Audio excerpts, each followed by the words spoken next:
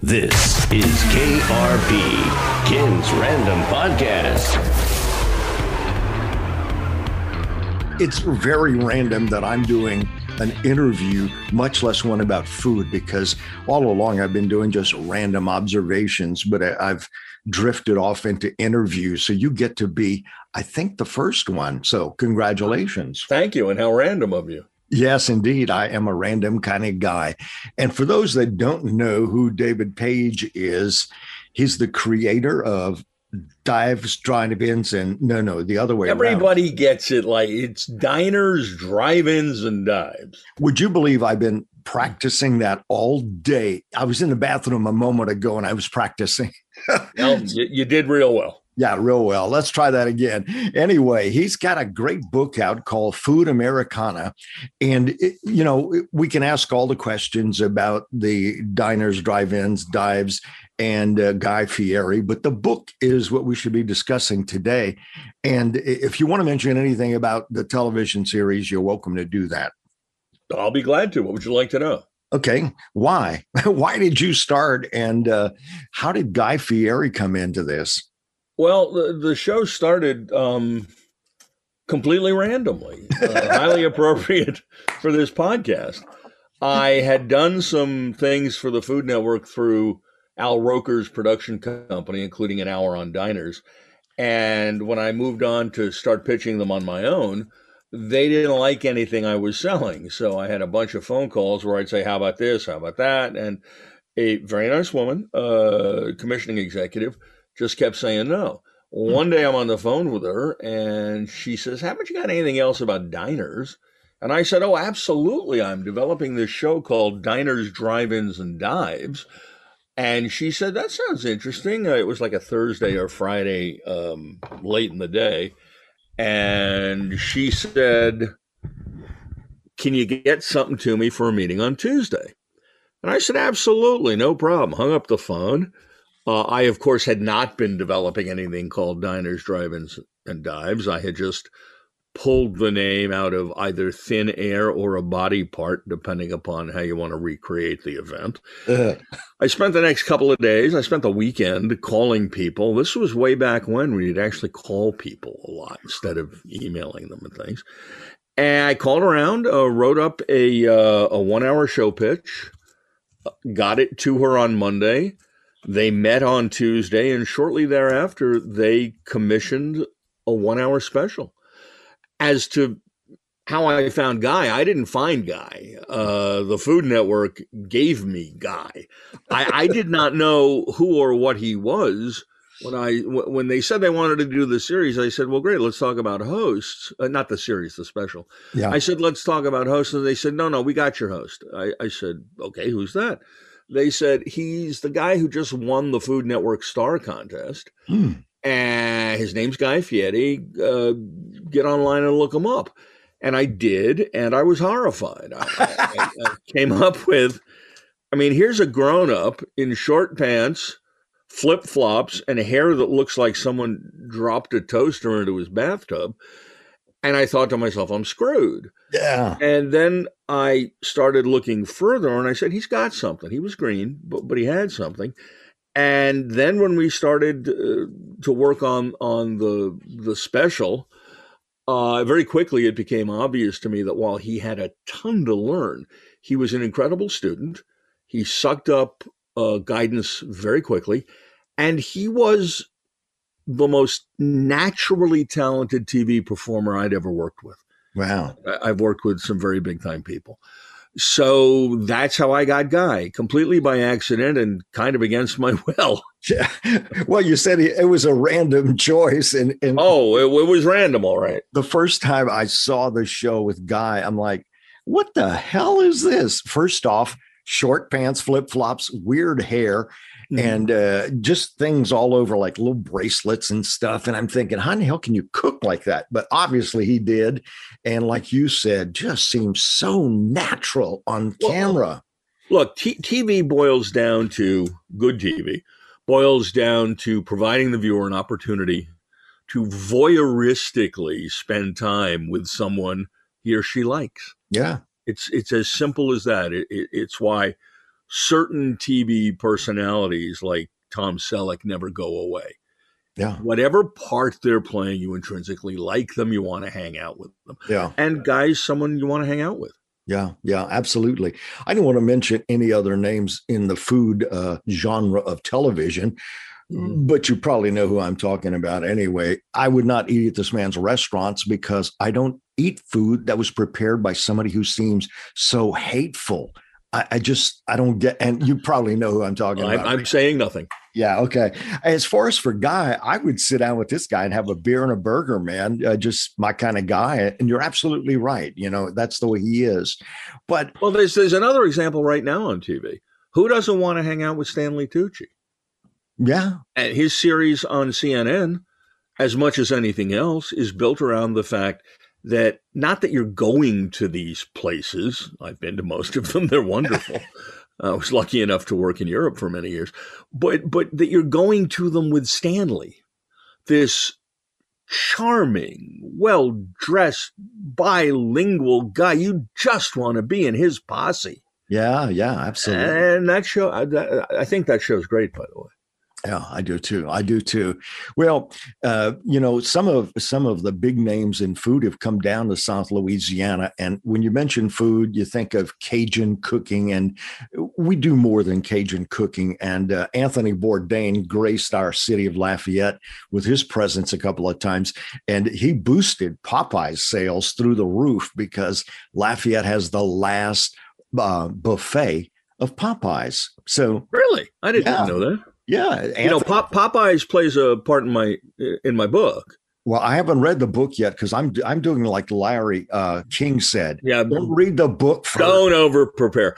There's I talk in the book. I have a chapter on fried chicken. Yeah, and I go into depth on the chicken sandwich war of 2019 and 2020. Yes, and the guy at Popeyes who pulled the trigger on the tweet that ignited the war, Bruno Cardinale, their global marketing head, took me step by step through the events of that day.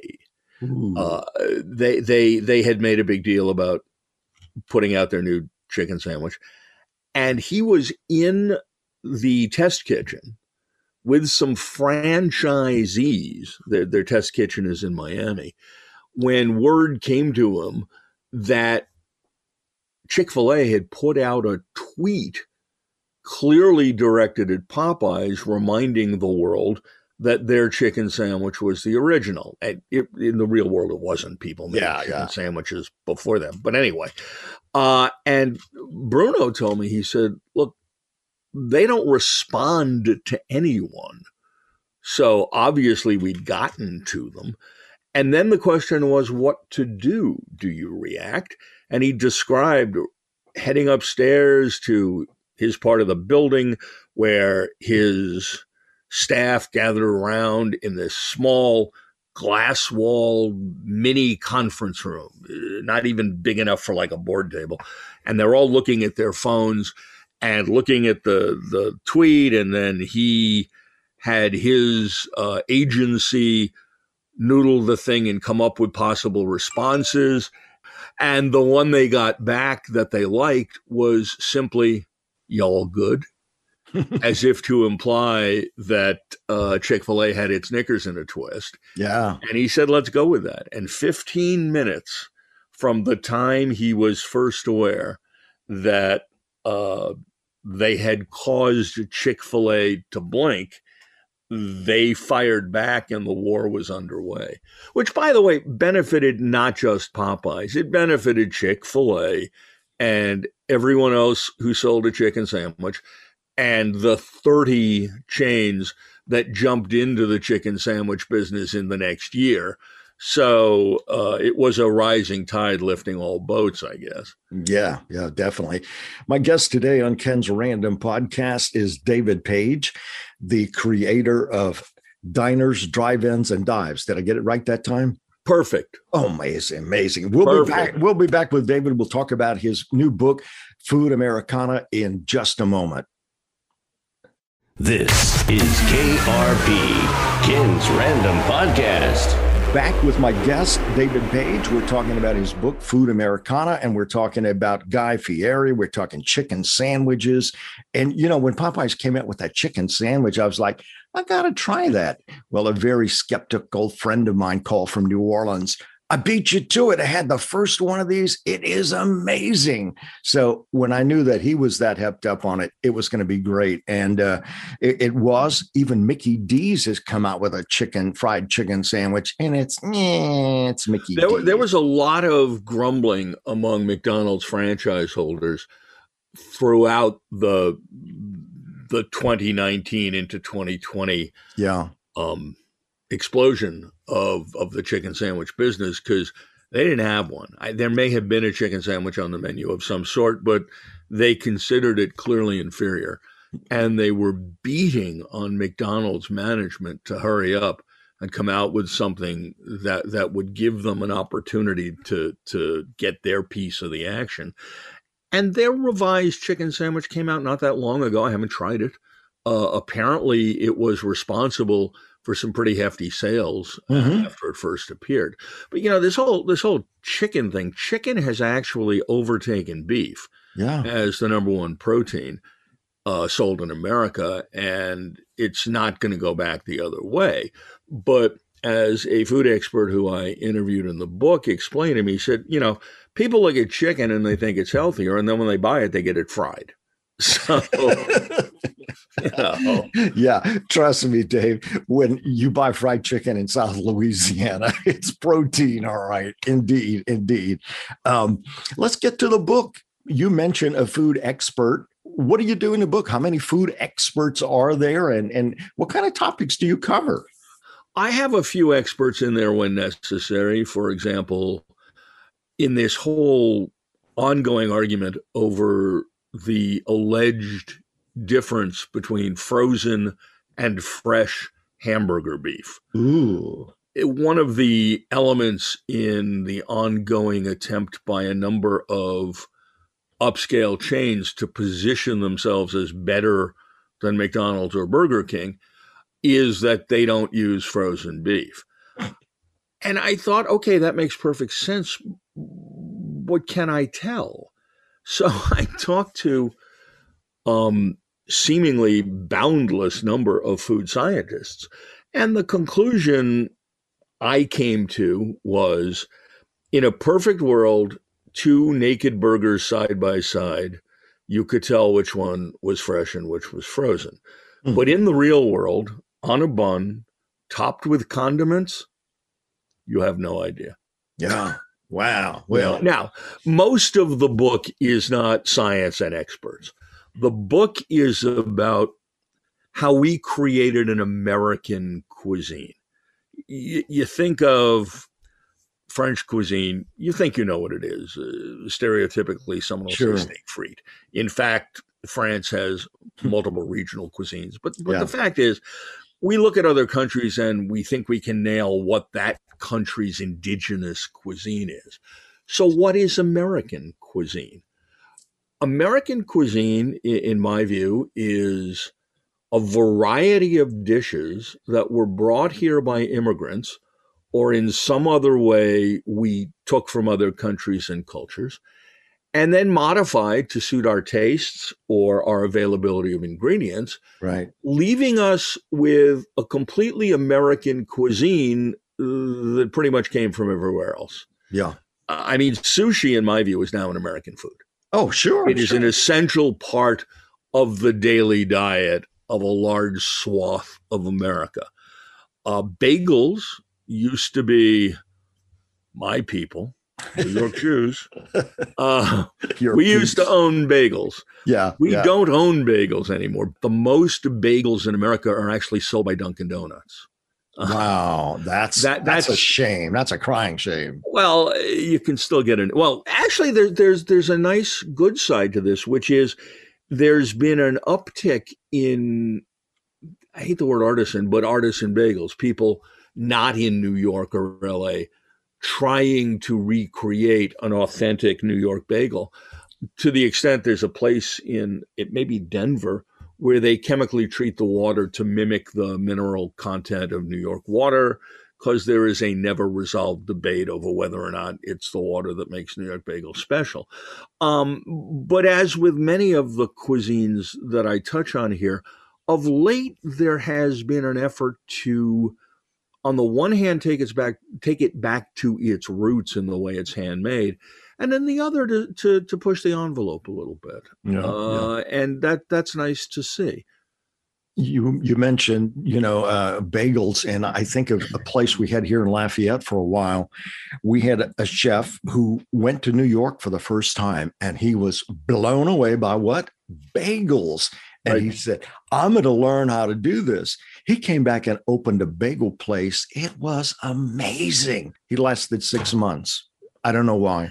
Yeah, well, look, as widespread as it may be, I can't speak to the tastes of folks in Lafayette, Louisiana. I'm sure there's at least a few who wanted a good bagel. But there's a similar story in my book. A couple, he was a New Yorker. He ended up in Kansas City working for Ford Motor Company. He met a woman who, he was Jewish, she was not. She grew up in Kansas City. She'd never had a real bagel. She had occasionally, I guess, what you could get from the grocery store. And she couldn't understand why he was going on and on and on about New York bagels, and he's living in a bagel desert. Well, she had a business trip scheduled to go to New York. And I guess she hadn't been to New York before. And they decided he would take a couple of days and go with her.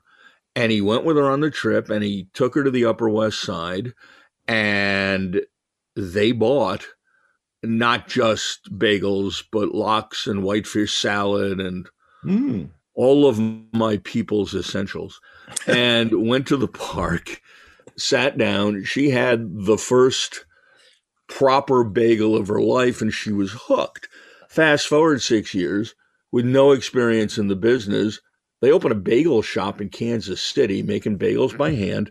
They've now got 4 bagel shops in Kansas City. They're a huge success. Wow, that's and great. the name of the business is Meshuggah Bagels. Meshuggah is the Yiddish word for crazy, because you'd have to be crazy to do what they did. They're random. Okay, I grant you that. All right, I'm going to talk to you a little bit about not a dive, but sort of a dive, and it's has something to do with your people. Okay, tell me. I was stationed at Fort Monmouth for a year in New Jersey, yes. like near where you live. Right. And right outside the gates was a bar/pool hall named Triple X. Had nothing to do with sex. But when you got a pastrami on white, that sucker must have been on white. On white. Yeah. No, come on. But on rye, it was great too. It was much, much greater. No, if you eat in New Jersey or New York, if you eat pastrami on white, you get shot. Hey, they served it on white sometimes. And it was, the pastrami was so good. I dream about this 50 years later. It's like, man, I miss real pastrami. So, well, pastrami is a great food. And it's like many other foods. It was originally a food of poverty. Yeah. Because it was made out of a brisket, which is a tough cut. Sure. Which is the same cut used for the same reason, to make Central Texas barbecue. Yeah. When you can't afford the prime cuts, you develop ways to tenderize the meat, which is, I do a chapter on barbecue. Yeah. The whole low and slow cooking thing with barbecue is to tenderize the meat, be it pork or beef, in a way that maximizes its goodness. Yeah. Let me ask you a question about you're talking about food that comes from poverty.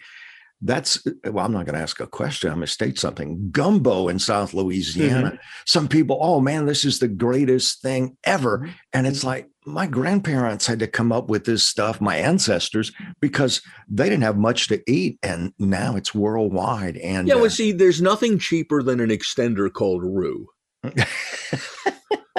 Okay. It's presumably leftover bacon fat. From the coffee can next to the stove, and some flour.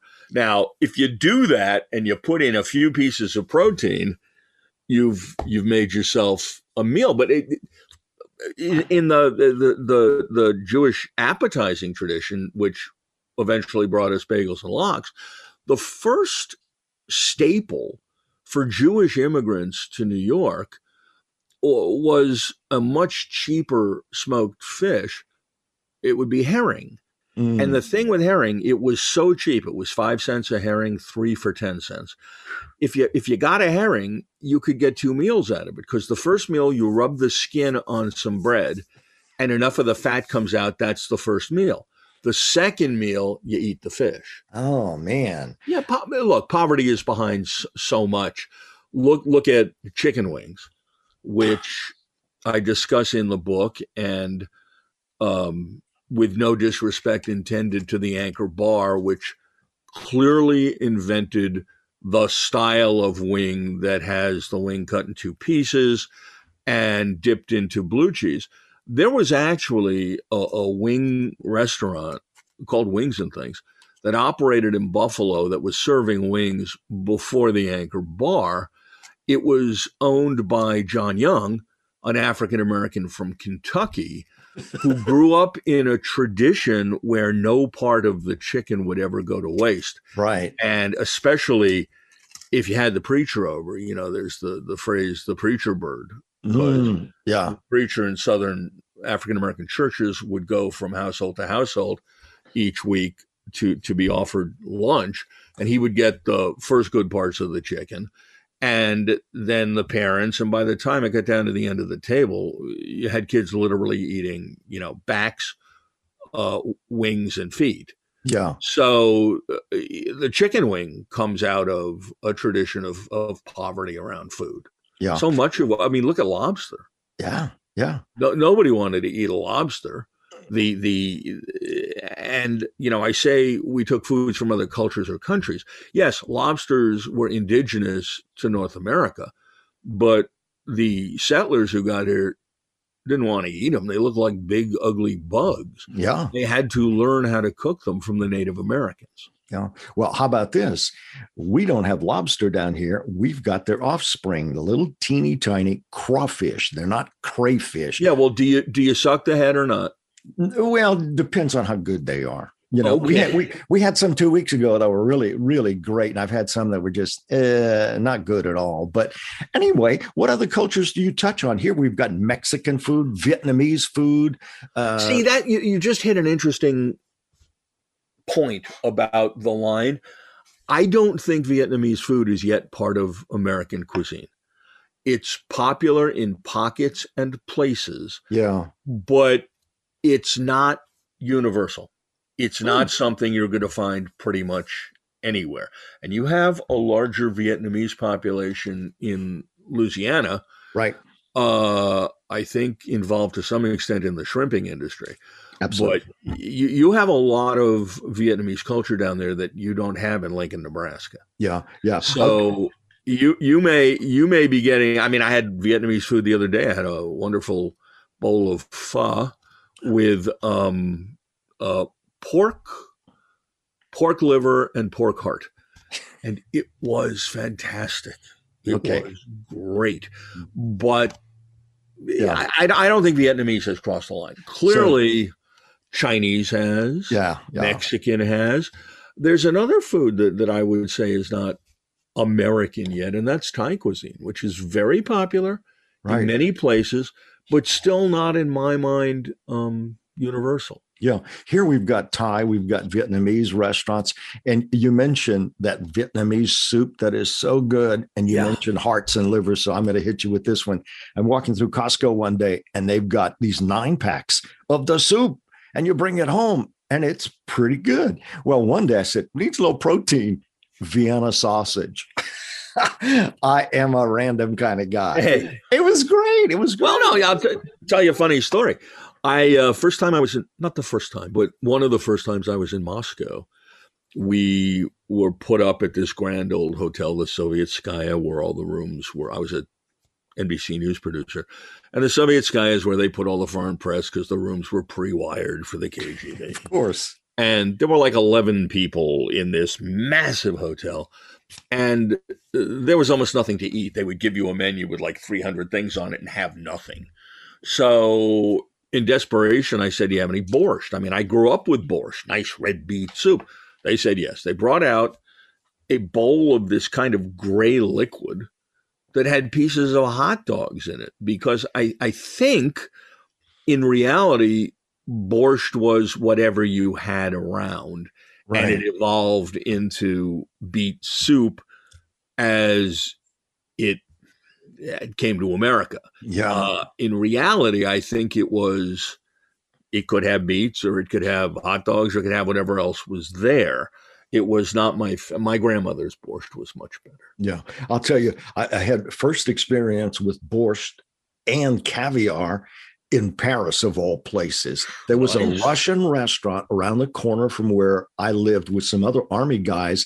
It was like, whoa, this is kind of vodka. Oh, man. Anyway, another subject. We'll talk about vodka later.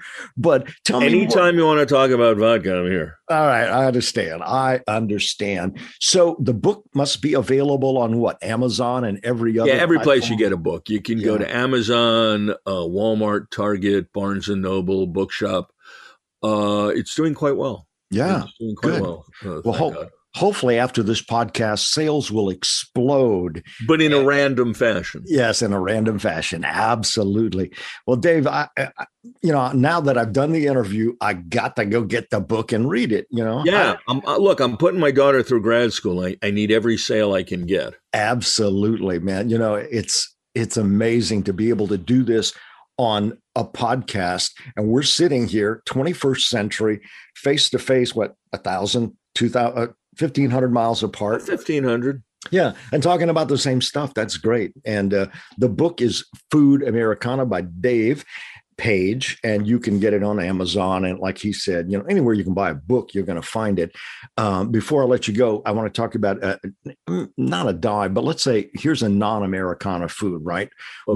We've got sushi at a little grocery store here. Well, sushi's American. Yeah, but they make all kinds of other Cajun type things like boudin, all kinds of other stuff. Ooh, nice. Oh yeah, a little further down the road, there is a little. I call them Stop and Robs, a little 7-Eleven kind of place. And it's kind of sleazy. And out front, there's a sign that says fresh Mediterranean food. I've never tried it, but we've got 2 or 3 Mediterranean, you've got, it depends what they mean by Mediterranean. I'm kind of guessing they're talking about Greek/Middle Eastern hummus, baba ganoush, that sort of thing. Yeah, absolutely. That is a remarkable cuisine. Yeah, I haven't tried this. Oh, it's so good. Oh, yeah. So good. Yeah, absolutely. And of course, we need some wine to wash that down with. Yeah, well, you got to do what you got to do, dude. I'm getting hungry, Dave. Any more that you want to say before I close this out? The pandemic really kicked independent mom and pop restaurants in the butt. Mm-hmm. So go out and support them. Yep. They do a wonderful thing, and they make about $1.380. So help keep them alive. Absolutely. There are so many chains that are doing well, but those mom and pop operations are struggling. And I see signs everywhere. Help wanted. Yeah, it's tough. It's tough. It really is. Well, Dave, thanks very much for the interview. It'll be up on my podcast sometime this week on a random day. That's the way it rolls. I'll randomly look for it then. I'll randomly send it to your email. Thanks again, Dave, for being with me today. Ken, thank you very much. It was a pleasure. Thanks for joining me today for Ken's Random Podcast. We'll do it again someday in the future on a random basis, but I thank you for listening. Please smash that follow button and tell your friends about it. KRP, Ken's Random Podcast.